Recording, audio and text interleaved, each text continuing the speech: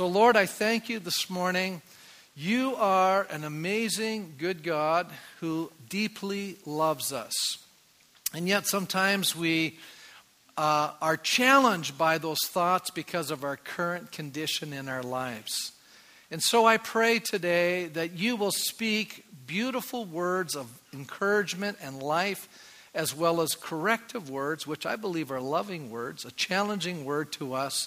You know, they didn't care if you worship all kinds of gods, because most people were, by the way, there was very few atheists in the first century. They hardly existed. People worship many gods.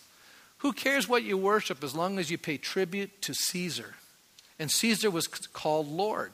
And some of the early Christians said, hey, you know what? We don't believe Caesar's Lord. We believe Jesus is Lord. Romans had low tolerance for that. And so they were persecuted. And so to avoid persecution, you just went along with the crowd.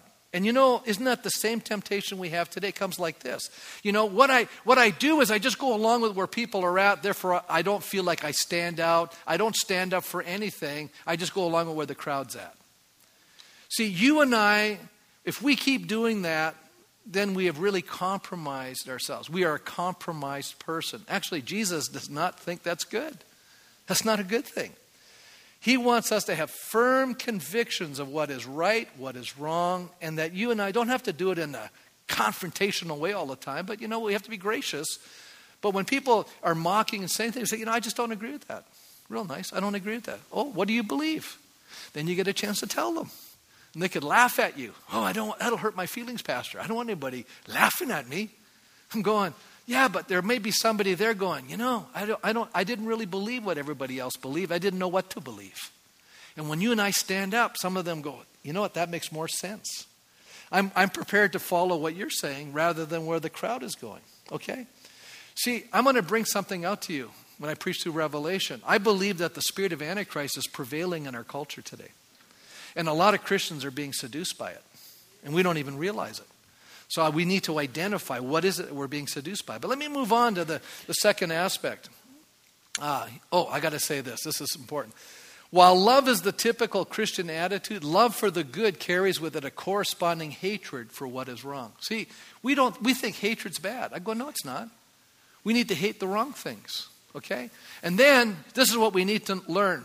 Leon Moore says it. Notice it's the practices and not the people that are the objects of hatred. For example, you know what? I hate what ISIS is doing. I hate it.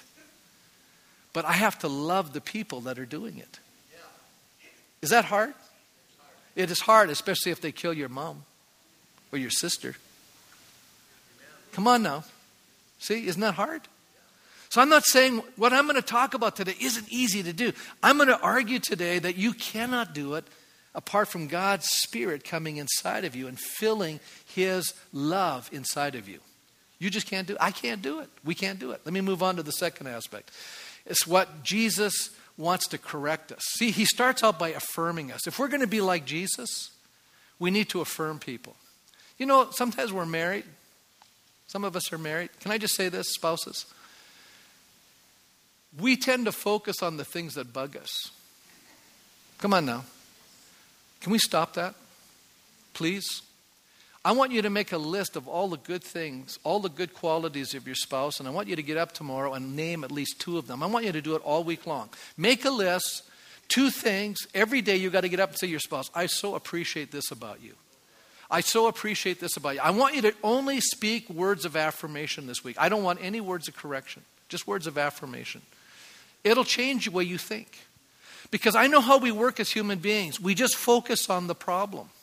We never focus on what's good. And you're going to be shocked. There are more good things about your spouse than bad things.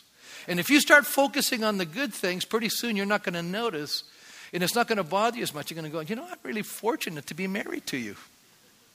I'm fortunate to be married to my wife. She's such a smart girl. She is really discerning. She's smart. You know, I'm being honest. My wife is an extremely bright person. She has really helped me as a pastor. She has put up with a lot of stuff as a pastor's wife. I'm going, I am so impressed with her. She's had to live a sacrificial life. You know, she's had to give up a lot of time because of what I do. You know, I'm proud of her. You know, the other day I just, we were just chatting, and I just said, I really love you. And they're just like, well, what did I do? I go, no, I just really love you. That's good. She was just like, really? I go, yeah, of course. We need to say it, right? And mean it. It's so important. Okay. Obviously, some people are just critical. Now, can I just say this? If we have to correct somebody, you don't start with correction. Because if all you're doing is always correcting, people will shut you down. They won't listen to you. But if people know you love them and you've affirmed them and you've encouraged them and you've comforted them, when you finally say, there's something I'm seeing that you're doing, I'm not correcting you because it's bugging me. I'm correcting you because it's going to destroy you. That's when we should correct people. See, we correct people because it bugs us. What we should be doing is correcting a person when it's destroying them. That's a big difference. And by the way, correction, we have this funny idea. We think correction's an unloving thing to do. Come on, how many here, deep down inside you go, I never feel correction is a loving thing to do? I want to explode that myth right now. Do you know the Bible says that God corrects or disciplines everyone that's his children? God disciplines those he loves. And he actually doesn't care. In a sense, if you don't correct if you're a parent and you never correct your child, you're basically saying, I don't love you. That's true. You are basically saying, I do not love you. I do not love you enough to share what is going to destroy your life. And if I really love you as a pastor, and I see you doing something that's destructive to you, if I really love you, I'm going to take you aside and go, this is what I value about you. I want to be like Jesus now. This is what I value. I always do this. I try to tell people what I value about them because you know what? I know that when you correct somebody, then so many of us have been broken and we're so insecure that we think that we're the problem. I go, no. You're an amazing person. You have all these wonderful things going on in your life, but you're doing one thing that's sabotaging all the good things in your life. This is going to destroy you. That's why I'm talking to you. You see, you have to. How many are catching on? God does that to us. We need to learn how to do that to people we have relationship with. Key word, relationship with. You can't do this to people you don't have a relationship with.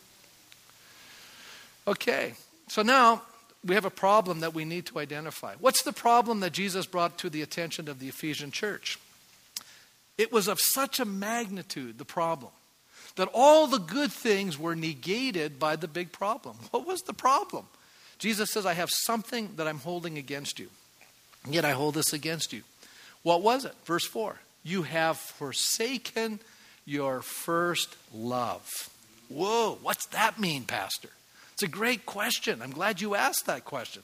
Because if we don't get this right, we won't understand what Jesus is trying to correct. Now, John tells us in his epistle, if anyone says I love God yet hates his brother, he's a liar. For anyone who does not love his brother whom he has seen cannot love God whom he has not seen. And he has given us this command, whoever loves God must also love his brother. In other words, I cannot say I love God and not love people. The true measure of my love for God is defined by how I treat people. That's what's showing me if I really love God or not. Now, I'm going to say something very honest to you. I'm not a loving person. I'm not. I am so, because our capacity is very limited. We're like a little thimble, sewing thimble. That's about our capacity for love. You go, really? Yeah, because the moment people do things that irritate us, bug us, frustrate us, we're all uptight. That's a low capacity. Come on now. I'm being honest. Let's just be honest with ourselves. Let's not play a game. Let's just say, you know what? When it comes to love, we have a deficiency in this area. Now, some people have a greater capacity of love because they've been loved unlimitedly by their parents. They've had loving parents. That really helps you, by the way. And it affects the way you're going to have in your future. Because let's just say it this way. Judson Cornwall, Michael Reed say that God's love is totally undeserved, unmerited, and unearned is self-evident. In other words, God's love isn't something he gives you because you earned it. God is love. God loves you in spite of who you are. This love is necessary for spiritual life is far less evident. Most of what God's love does for us is behind the scenes. God's love is the strength of our being, the wisdom of our minds. It gives direction to our actions, strength to function, and support to being. When we embrace His love, our lives are complete. But when we exclude it, we flounder in life. We now know that the lack of parental love will affect the personality and behavior of an individual throughout his or her entire life. And God, the perfect parent, knows that. We need more than a token touch of His hand. We need to be made secure in His love in order to mature successfully in life, and He offers us that security. We can only love in proportion to the revelation we have of God's love. So what is this all meaning? Here's what a lot of us do. We try to be good so God will love us. No. You can't be good enough. You'll always fail. We all fail. Not one of us can make it, And the other problem is, this is how we start relationships. I can still see it. Young man, young woman, they fall in love. And this is how it all starts. The same story starts the same way. We love each other. That's why we want to get married. And it's amazing what we will do for the person we love. Isn't that true? It's amazing what we'll do for the person we love. But what happens is once we get into a relationship, then we get distracted by other things. Isn't that true? We go to work, and eventually, we come home, and we're not very loving to each other. We get upset about things. We start saying things we shouldn't say. And pretty soon we get more affirmation from work than we do from home. Right? And pretty soon we spend more time at work than at home. And pretty soon the other person says, you don't love me anymore. And we have all these issues about, I don't feel loved anymore.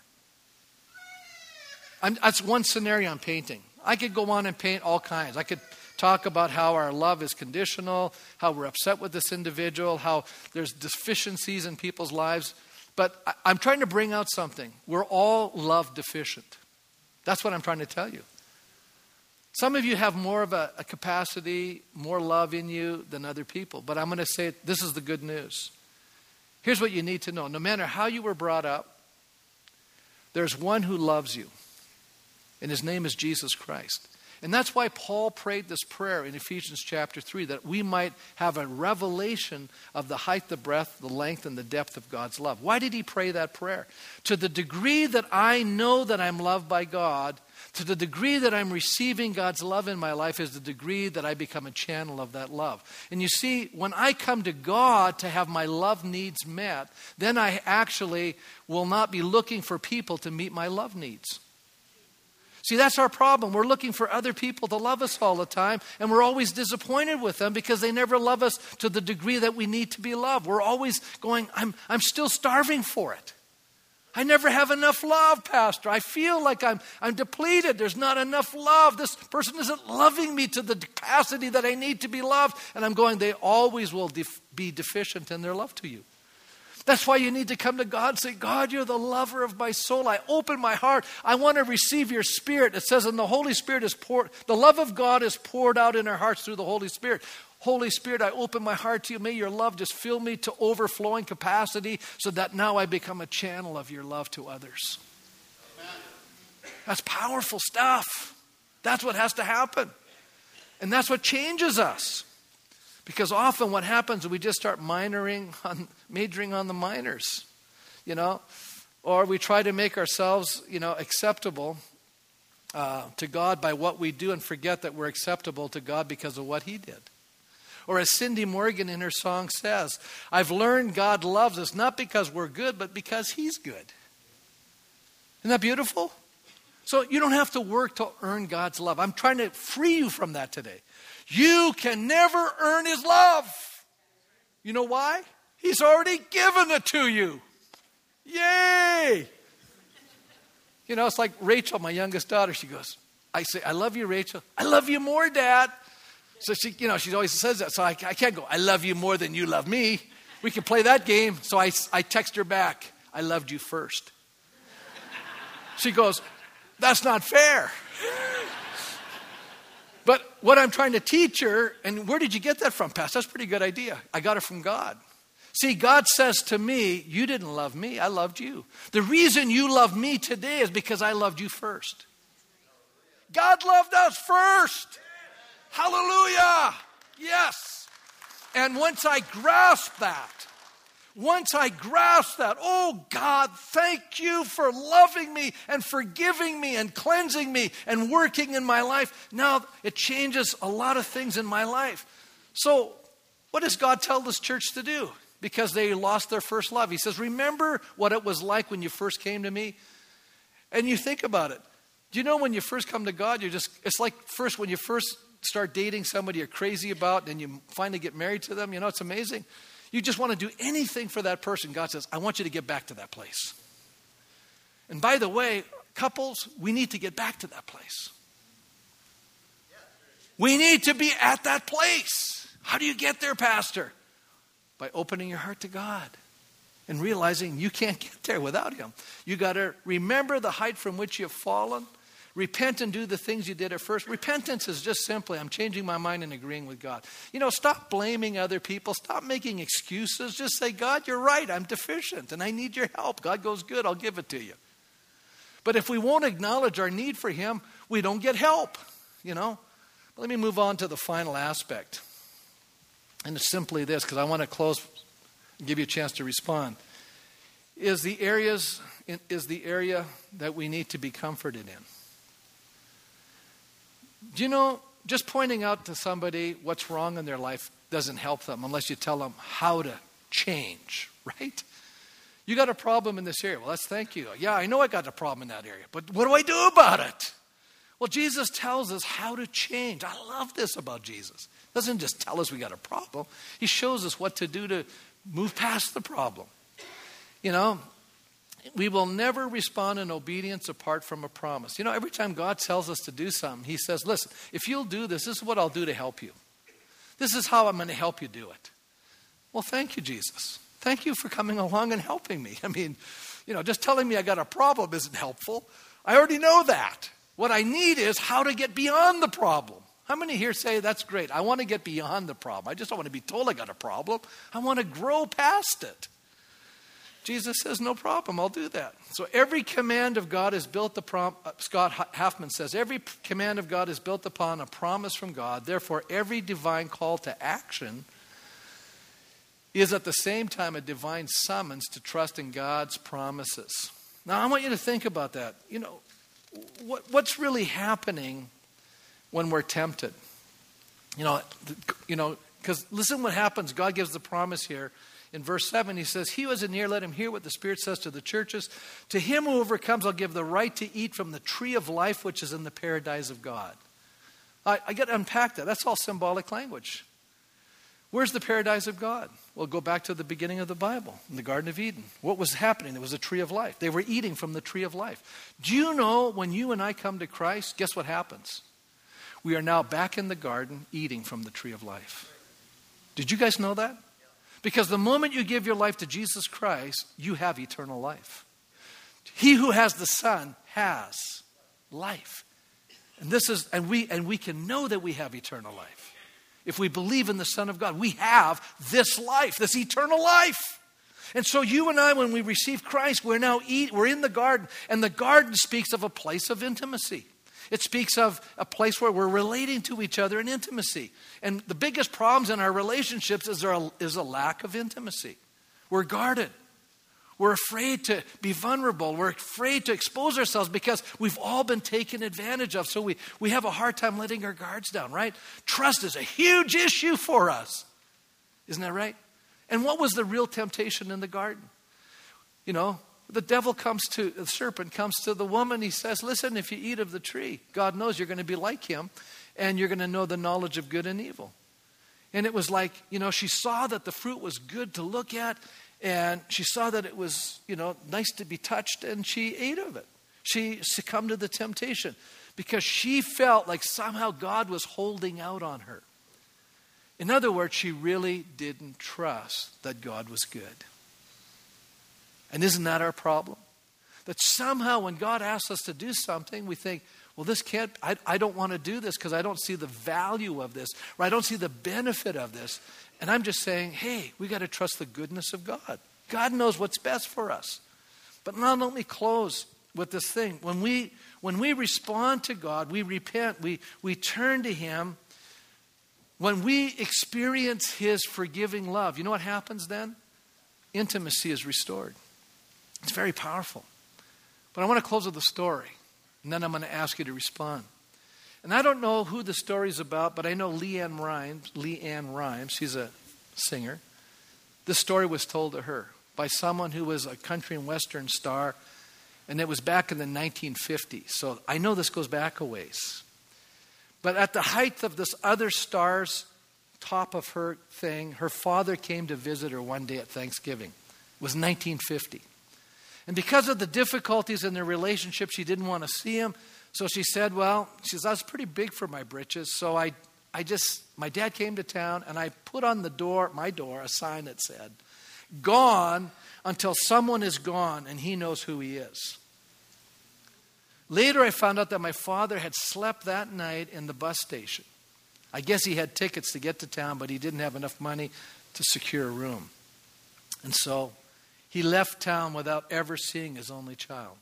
The next day, she said, I took a bus, a public transport bus, to head to another engagement, another singing gig.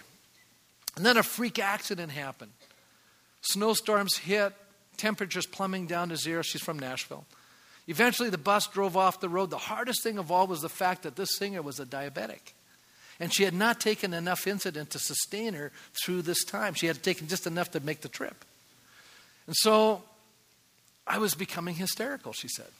I was filled with anxiety. I felt like, you know what? I'm going to die. If the cold doesn't kill me, I'm going to go into shock. And I didn't want to upset the other passengers, so I was kind of quietly sobbing. And all of a sudden, this old fellow with dark glasses came from the back of the bus, and he sat beside me. And he wore a knit cap pulled over his forehead and his ears. He had long hair and kind of shaggy, kind of looked like a vagrant. But I noticed that he felt his way to the seat, so I recognized he was blind. And I realized he must have been the only person on the bus who heard me crying. And he asked me, "What's wrong?" And I wanted to tell someone. And it turned out he knew everything about diabetes. He told me that it had actually taken his sight and that he used insulin as well, and he even brought enough for me. He says, "I got enough here for both of us." And I thought, this man has the sweetest spirit I've ever seen.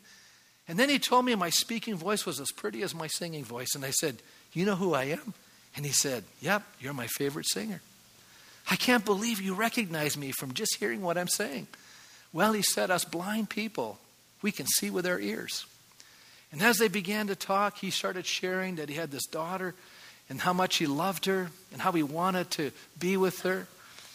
And then he got quiet for the longest time, and I thought he had fallen asleep. And then we heard men beating on the door of the bus, and we were about to be rescued. And I shook the old man to wake him, but it was no use. I thought, oh no, he's entered into shock. But the truth had been, he'd been in shock for hours. And he hadn't any spare insulin. He had only had enough for himself to see himself through, but he had given what he had for me. And in the darkness with his hat and beard and dark glasses, I couldn't tell he was in shock. He had been shivering something fierce, but I thought that was from the cold. And here this man had died right next to me. She closed her eyes, remembering I was so weak. The rescuers carried me up the hill from the bus to a truck. We were taken back to Nashville. And the man who saved my life was left behind in the cold and dark. And one of the drivers said, "He'll be fine. The weather will keep him frozen until we can have a proper funeral." And so I was reading the newspaper 2 days later about the accident and the rescue. And it had the name of the man who saved my life. And the name jumped off the page at me because it was my father. My father gave his life for me. Now, you have to understand something, folks. In the Christian life, we think there's all these things we need to do. There's all these things we need to do in life. But it's interesting. When we get to the end, this is the verse that I want to conclude with. The goal of this command is love, which comes from a pure heart, a good conscience, and a sincere faith. You see, if you and I really don't love, Paul tells us in Corinthians, it really doesn't matter, does it? He says, I can give my body to be burned. I can suffer a martyr's death. I can speak eloquently, but if I don't have love, he says, all of these things are like a tinkling cymbal. They're just a bunch of noise, and they have no impact. So I'm going to have us stand as we close this morning, and I want to just challenge you a little bit. I want to challenge you as I've been challenged. And I'll just say it to you this way, that at the end of the day, the only reason you and I are here in this building is because God so loved. Is that not true? God's love is why we're here today. And you and I need God's love. Because I would argue with you, and I would say of myself, there's a limit on how much I love. But I know with God there is no limit. And I know that the only thing that's going to change people's lives is not our arguments, it's not our information. It's a heart filled with love. That's what changes our marriages and our lives. And in this room today, you can say, you know, Pastor, I've noticed. Maybe I've become more critical, more frustrated, more irritable. I'm more upset about things.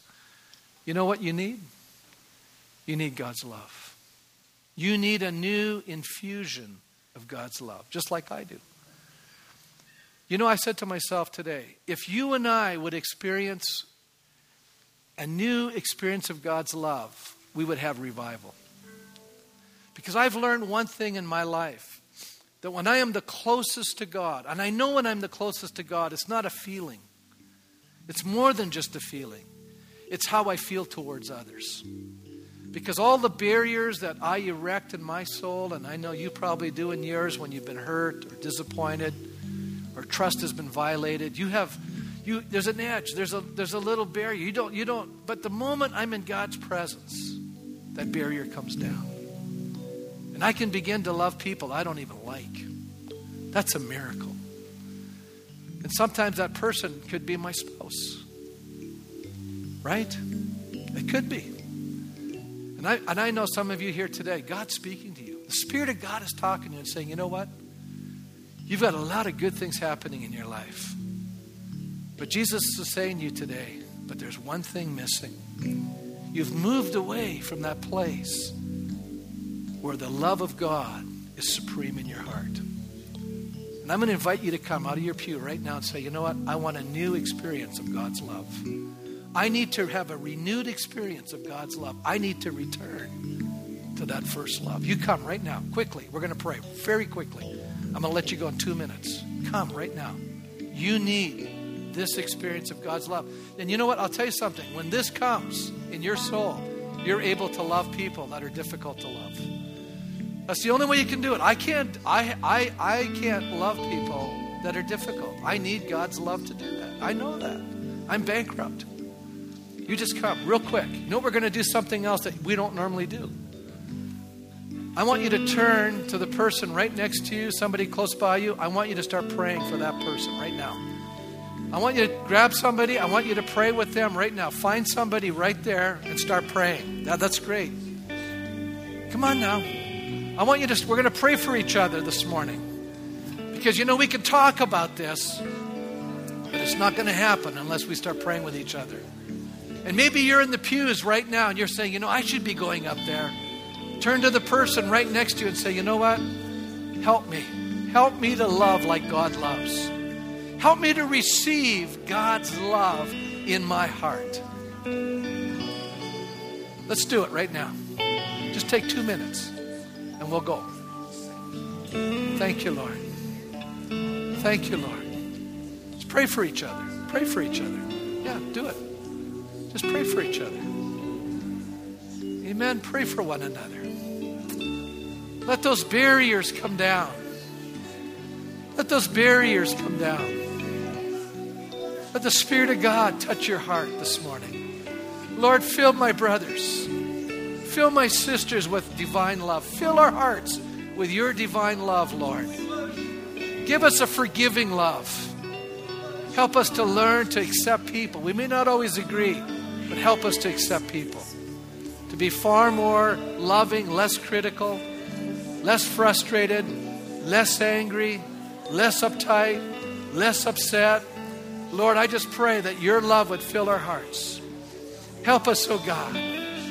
Help us in this new year to be more loving, more forgiving, more kind, more understanding, more long-suffering, more patient with each other, Lord. Help us, oh God.